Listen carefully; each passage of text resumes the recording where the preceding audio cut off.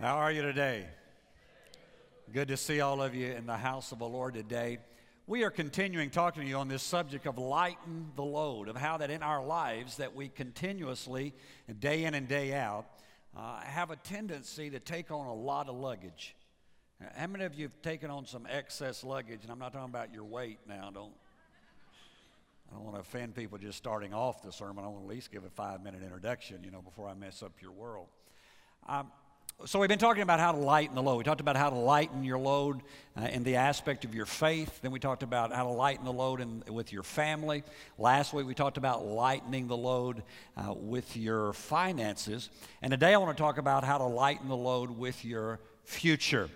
How many of you saw all the stuff behind me this morning and said, okay, I've had enough questions already. Why they got question marks up there this morning? Well, that's what it's about, is what is it that we're facing? How many of you remember a few years ago, there was, I think, 3 different movies called Back to the Future, right? Michael J. Fox and whoever else was all in that. And it was all the process of Back to the Future.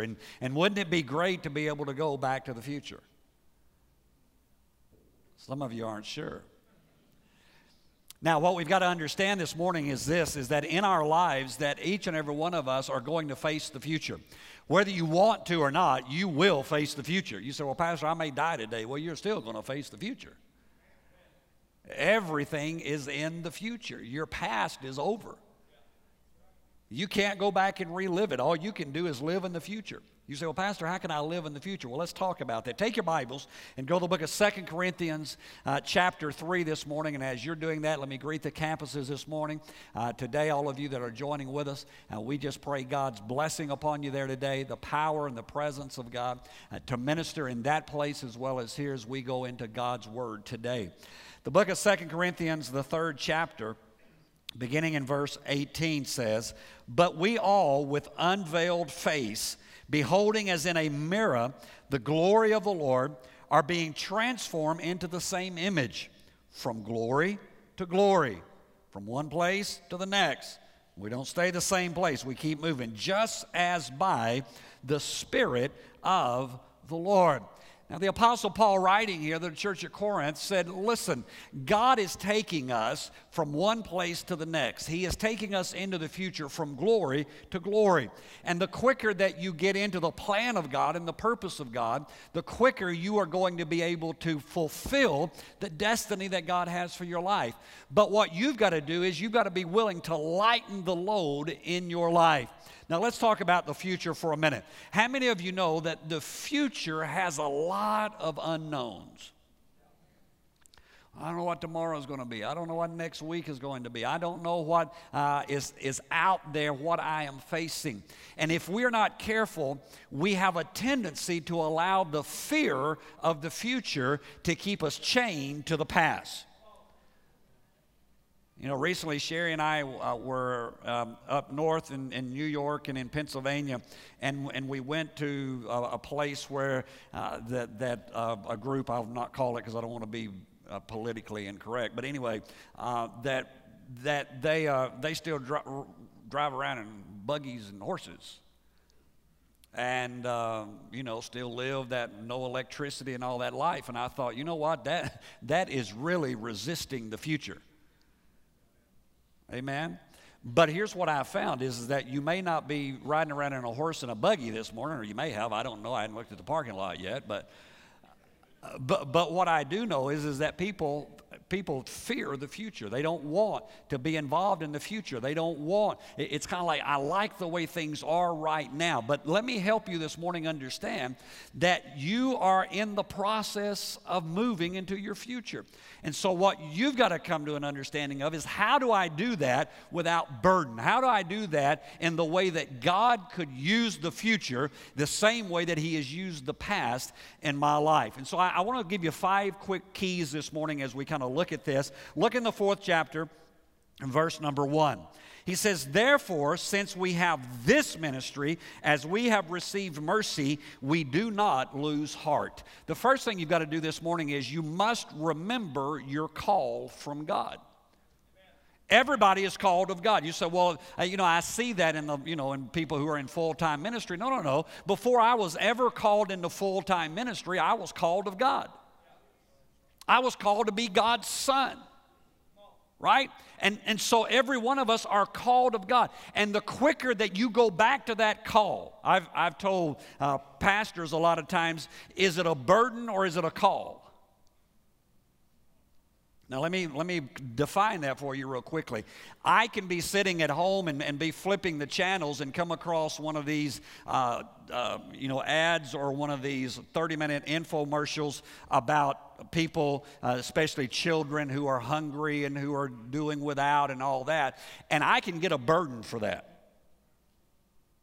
All right? But I can go pretty quickly from that channel to the football game and that burden lifts.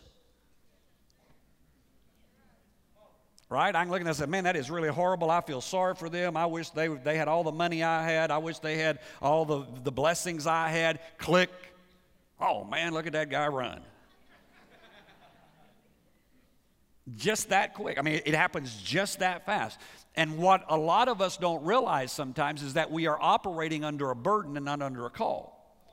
If you know what you are called to do, then that never goes out of style and it never grows old. Now, it doesn't mean you don't have problems. It doesn't mean you don't have bad days. But it's back to that old song we used to sing, on Christ the solid rock I stand, all other ground is sinking sand. So when you begin to come to that place of understanding, wait a minute, I am called of God to do this. First of all, I'm called to be His child, so I've got that settled. So whatever the future holds, whatever's coming along in my life, Jesus Christ has called me as His son. In fact, the Bible says that I am an heir and a joint heir with Jesus Christ. And so I have settled that this morning. You come to me this morning and say, are you a child of God? I don't have to think about it. I don't have to go pray for 30 minutes. I don't, I'm not backsliding every other day. I am secure in who I am and who has called me. Amen. Some of you need to get out of your eternal insecurity. Well, I don't know if I'm still saved. Well, what'd you do? Well, I thought a bad thought. Wow, that's it? I'll keep going. In our lives, we have to settle this. I'm called of God as a son and a daughter of the King.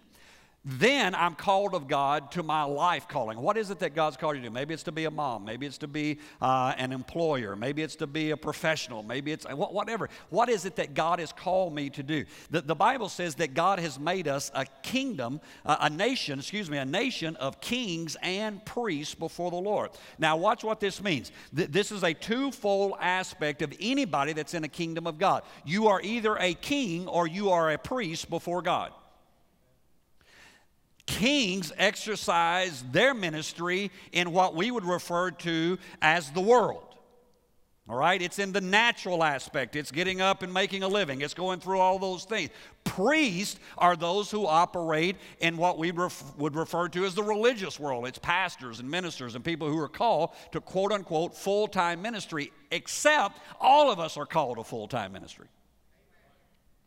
So that is the call from God. So whether you get up tomorrow and you go to work for a nonprofit organization that only ministers to people, or you get up tomorrow and you go to work for a Fortune 500 company, or you are a professional and you do, you're a lawyer or a doctor, you are still called of God into that arena that you are in to make a difference in whatever it is you're doing. If you're selling cars, you're selling shoes, it doesn't matter. Whatever it is you're doing, you are called of God to be there. And so the quicker you understand that listen, the Bible says that you don't work unto man, that you're to work as unto God. So when you get up and go into work tomorrow, it's not, oh man, I got it. No, it's I am going to fulfill the call that God has on my life. And so as I settle that, then the future is not near as scary. There's not the fear that I would have, because I know that I'm called of God to do this which God is directing me to do in my life day in and day out. But look in verse 2. Verse 2 says, but we have renounced. Now again, we're talking about lightening the load for our future. But we have renounced the hidden things of shame, not walking in craftiness, nor handling the word of God deceitfully, but by manifestation of the truth, commending ourselves to every man's conscience in the sight of God. Now, the Apostle Paul said, look, he said, we have renounced, I want you to get this, we have renounced the hidden things of shame. So here's the second thing you've got to do, is secondly, you've got to stay clearer with God. You say, what do you mean stay clear with God? The Word of God, listen, we have come to the place in Christianity, especially in America, that we feel like we can live any way we want to, and just as long as we come to church and raise our hand or say, Jesus bless me, that everything's going to be okay. And yet the Word of God lets us know that God calls us out of the world, and He calls us into holiness, and He calls us into living a life that is set apart unto Him. The Bible says you ought to renounce the hidden things of darkness. Do you see how much the church in America is embracing the hidden things of darkness? I mean, when was the last time anybody had a sin issue? Now, we got problems, we got habits. Boy, it gets quiet. We've got addictions, we've got lifestyle issues, but nobody's got a sin problem. First of all, is we've done away with most things that the Bible calls sin. Well. We've kind of, that's Old Testament. Oh, that's this, that's that, and we've done away with. If we had a list 40 years ago, we've done away with half the list.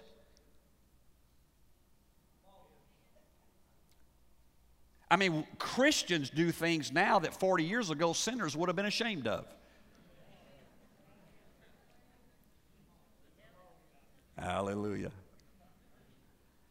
If you want to enter the future without bondage in your life, you've got to be willing not only to accept Jesus Christ as Savior, but you must be willing to accept Him as Lord. That means if He says in His Word, don't do that, then you don't do that. If He says do this, then you do that. It's not, it's not multiple choice. It's not, well, I'll pick this sin and that one. No. If He lays it out and says, this is how you are to live, then, ladies and gentlemen, it is up to us to keep clarity with us and God if we really want to enter the future without a bunch of stuff holding us back where we can never reach everything that God has. And so I challenge, especially those of you who call yourselves believers today, I challenge you to make up in your mind that you are not even going to get close to the line. All my pastoring, all the years that I've pastored, it's interesting how often I've had people come to me and say, Pastor, can I do this and still be saved? Can I do this and still go to heaven? And what they're saying is, can I get as close to the edge without falling off? I would love someday for somebody to come in and say, Pastor, how far away from the edge can I go? Can I just fall in love with Jesus? See, because it's not about legalistic do's and don'ts. It's about falling in love with Jesus and renouncing and saying, wait a minute, I am not going to allow hidden things of darkness to rule my life. I am going to take my life and I'm going to give it to Jesus Christ as a living sacrifice, because that is holy and it is acceptable unto the Lord. And that's how we're going to live. And that's what God calls us to, is to say, look, live in this place where you have clarity between you and God. Look in verse 7. He says, but we have this treasure in earthen vessels. I saw a translation years ago that says we have this treasure in clay pots. And I've always wanted to preach a sermon on crackpots.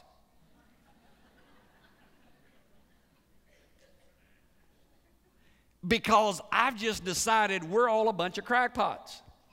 Would you just look at your neighbor and say, you're a crackpot? Come on. Come on, some of you aren't being obedient. Those of you who are watching, just tell them, all right? You're a crackpot. You say, no, I'm not. Yes, you are. But we have this treasure in cracked pots. I know I'm taking a little liberty. That the excellence of the power may be of God and not of us. The third thing you've got to do this day is that you have got to accept your limitations. Let me ask you a question this morning. Have you ever tried to change somebody else? It's like trying to push a rope up a hill. I mean, it is just unbelievable. I'm going to, and it always happens when somebody's getting ready to marry somebody. And they come in for counseling and they say, well, I know that this about them, I know, but when we get married, I'm going to. And all of us who have been down that road just smile. Because we're just waiting about a year because we know they'll be back. And they'll not have changed them because you can't change somebody else. And what has to happen is that we have to come to the place, according to the Scripture, it says that we have this treasure in earthen vessels. We have it in this aspect of clay pots, and those clay pots get cracked. And in our lives, there is this treasure that God has placed there, but I'm not God, He is. And so I have to be willing to accept my limitations. And when I accept my limitations, life becomes a lot easier to live. Some of you take yourselves way too seriously. I have people come to me and say, how can you get up there and joke and have people laughing? Don't you realize this is a serious thing? People are in the hands of God. I know that. That's why we have to laugh every once in a while. Because you know what? It's not up to me to save you. All it's up to me to do is to preach to you. And once I'm done with this lesson this morning and I walk off this stage, it's in your hands what you do with it. And I found out years ago, the quicker I gave up trying to make people do what the Word of God says, the easier my life became. I'm supposed to be telling people what the Word of God says, and what they do with that is between them and God. I decided years ago that I would not be a spiritual cop. If I want to be a policeman, I'll join the police force. Otherwise, when you leave today, how you live, not my problem. Wow, it gets, so I can't believe the preacher would say it's not his problem how I live. It's not. It's your problem. Now, I'm going to give you the Word. I'm going to tell you what God does, and you will give an account for what the Word of God says in your life. But I cannot, listen, I found out a long time ago, I have enough trouble with me, let alone thee.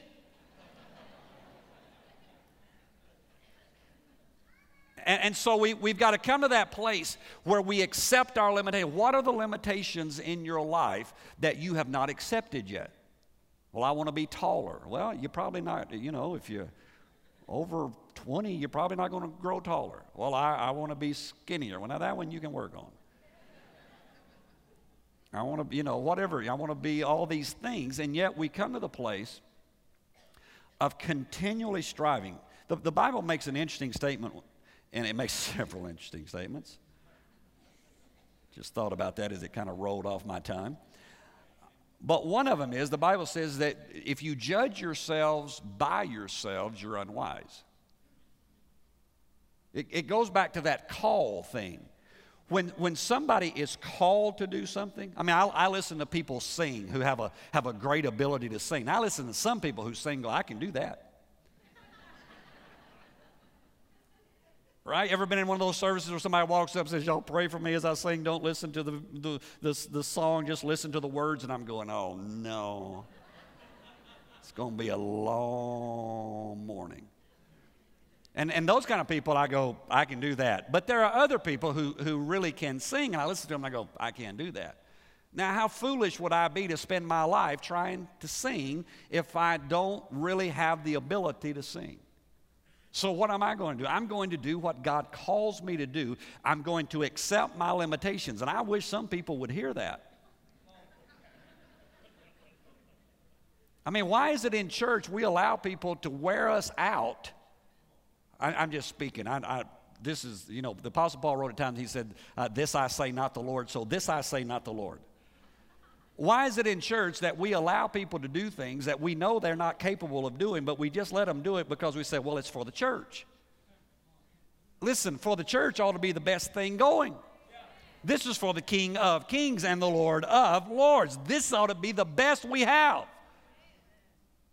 But when I come to the place of saying, wait a minute, I will accept my limitations, I will accept my sphere of influence, and I will live in that, then the future becomes a lot brighter, and I'm able to live a lot better. I found out years ago, and understand how I say this is not in a derogatory statement, but I found out years ago that I, in a sense, as a pastor, I am just a bus driver. So what do you mean? I mean that I drive the bus, and sometimes when I stop the bus, some people get off and some people get on. And I found out that if I spent all my time concerned about the people who got off the bus, instead of trying to minister to the people who were on the bus, I was going to drive myself absolutely stark raving mad, and it's not a far drive, it's a putt. And so I just came to the place of saying, wait a minute. I know what God's called me to do. I understand my calling from the Lord, and so these are my limitations, and I am going to be obedient to what God's called me to do. And you know what? The future is a lot brighter when you do that. Let me give you two more. Look in verse 16, if you would. Same chapter. Therefore, we do not lose heart, even though our outward man is perishing, yet the inward man is being renewed day by day. The fourth thing you've got to do to enter the future and to really be what God's called you to be is you've got to learn to recharge the batteries. He said the outer man is perishing, but the inward man is being renewed day to day. Now, we recharge the batteries by the Word of God. I've hid thy word in my heart that I might not sin against thee, is what the Scripture says. So as I put the Word of God into my life, the Spirit of God waters that, and my inward person is being renewed. But you also have to recharge the batteries of the outward person. I've heard people say, well, I would rather burn out than rust out. Well, you're out either way. Right? And I know that I shouldn't preach this because now I'm going to be required to live it. And I'm not good at this. I would just tell you, I am not good at this. When I'm in town, I think I'm supposed to be here every day. It's just my makeup, who I am, and my wife will remind me of this sermon, I'm sure. But God set into place, He's the one who set up the Sabbath, not us. He's the one who said 1 out of 7, you need to chill out. Zig Ziglar, I believe it is, refers to it as sharpening the saw. He talks about guys who are out logging, that they have to sharpen the saw, and sharpening the saw is not wasted time. So in your life, you've got to recharge the batteries. You've got whatever it is that recharges you. It may be a round of golf. It may be going shopping. It may be going, whatever it is that recharges your batteries, you need to learn to do that. And let me help husbands and wives here. Don't get upset if the other person wants to do something that you don't enjoy. Boy, I'm just really messing stuff up. All right? Let them go every once in a while. Let them hang out. I don't want them hanging out with the boys. Well, every man needs at least 6 good friends because they're going to have to let him down one day.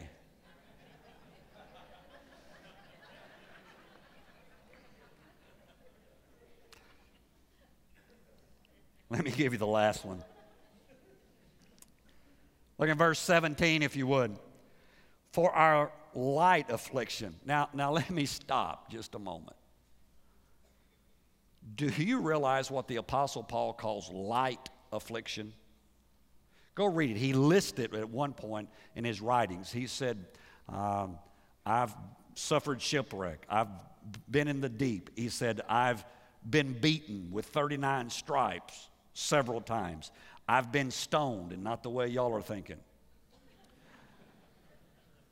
He said, he names all the times, and then he says, but these light afflictions. I mean, I know Christians who don't come to church for a month if they've got a toothache.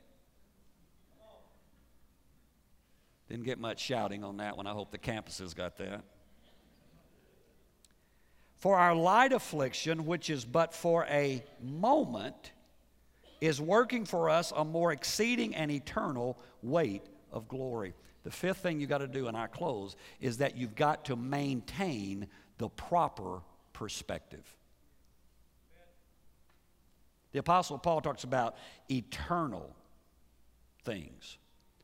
You and I have got to come to the place that we understand that this life is fleeting. Now, when you are 16 and 18, it doesn't seem that.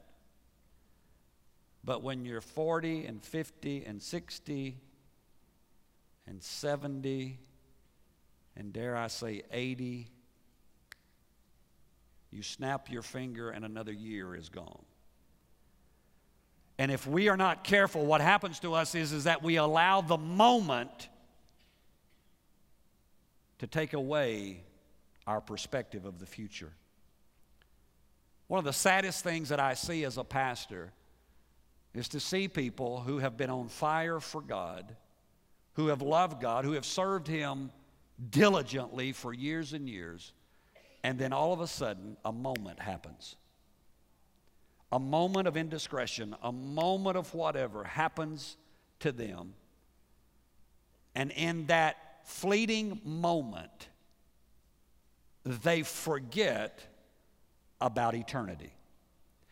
And they lay aside everything that's precious to them so that for a moment of pleasure, a moment of time, they grab a hold of something that seems to be so wonderful, and yet it's like sand that runs through their hands and they can't ever grab a hold of it.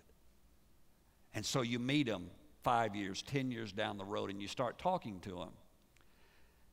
And even though they may try to tell you how wonderful life is, as you look deeply in their eyes, you see that something is missing. Something is gone because they have now traded in the riches of heaven for a moment of pleasure. The Apostle Paul wrote to us and he said, keep the right perspective. If you really want the future to be everything that you desire, then you've got to understand that life is a vapor. You're here today and you're gone tomorrow. You say, Pastor, that's pessimistic. No, that's realistic. Life is fleeting, but eternity is everlasting. So when I get the perspective of no matter what happens here, the Apostle Paul referring to all these tribulations and problems and difficulties that he had been through, said they're but light afflictions compared to eternity. Listen, whatever it is that you go through on this earth, whatever it is that you experience, the good as well as the bad, I promise you, compared to eternity, it's but a moment. My challenge to you this morning is, as you look at your life, that you make a decision today and say, you know what?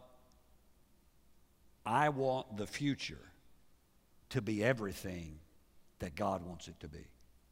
Today, in my life, I don't want to enter the future loaded down.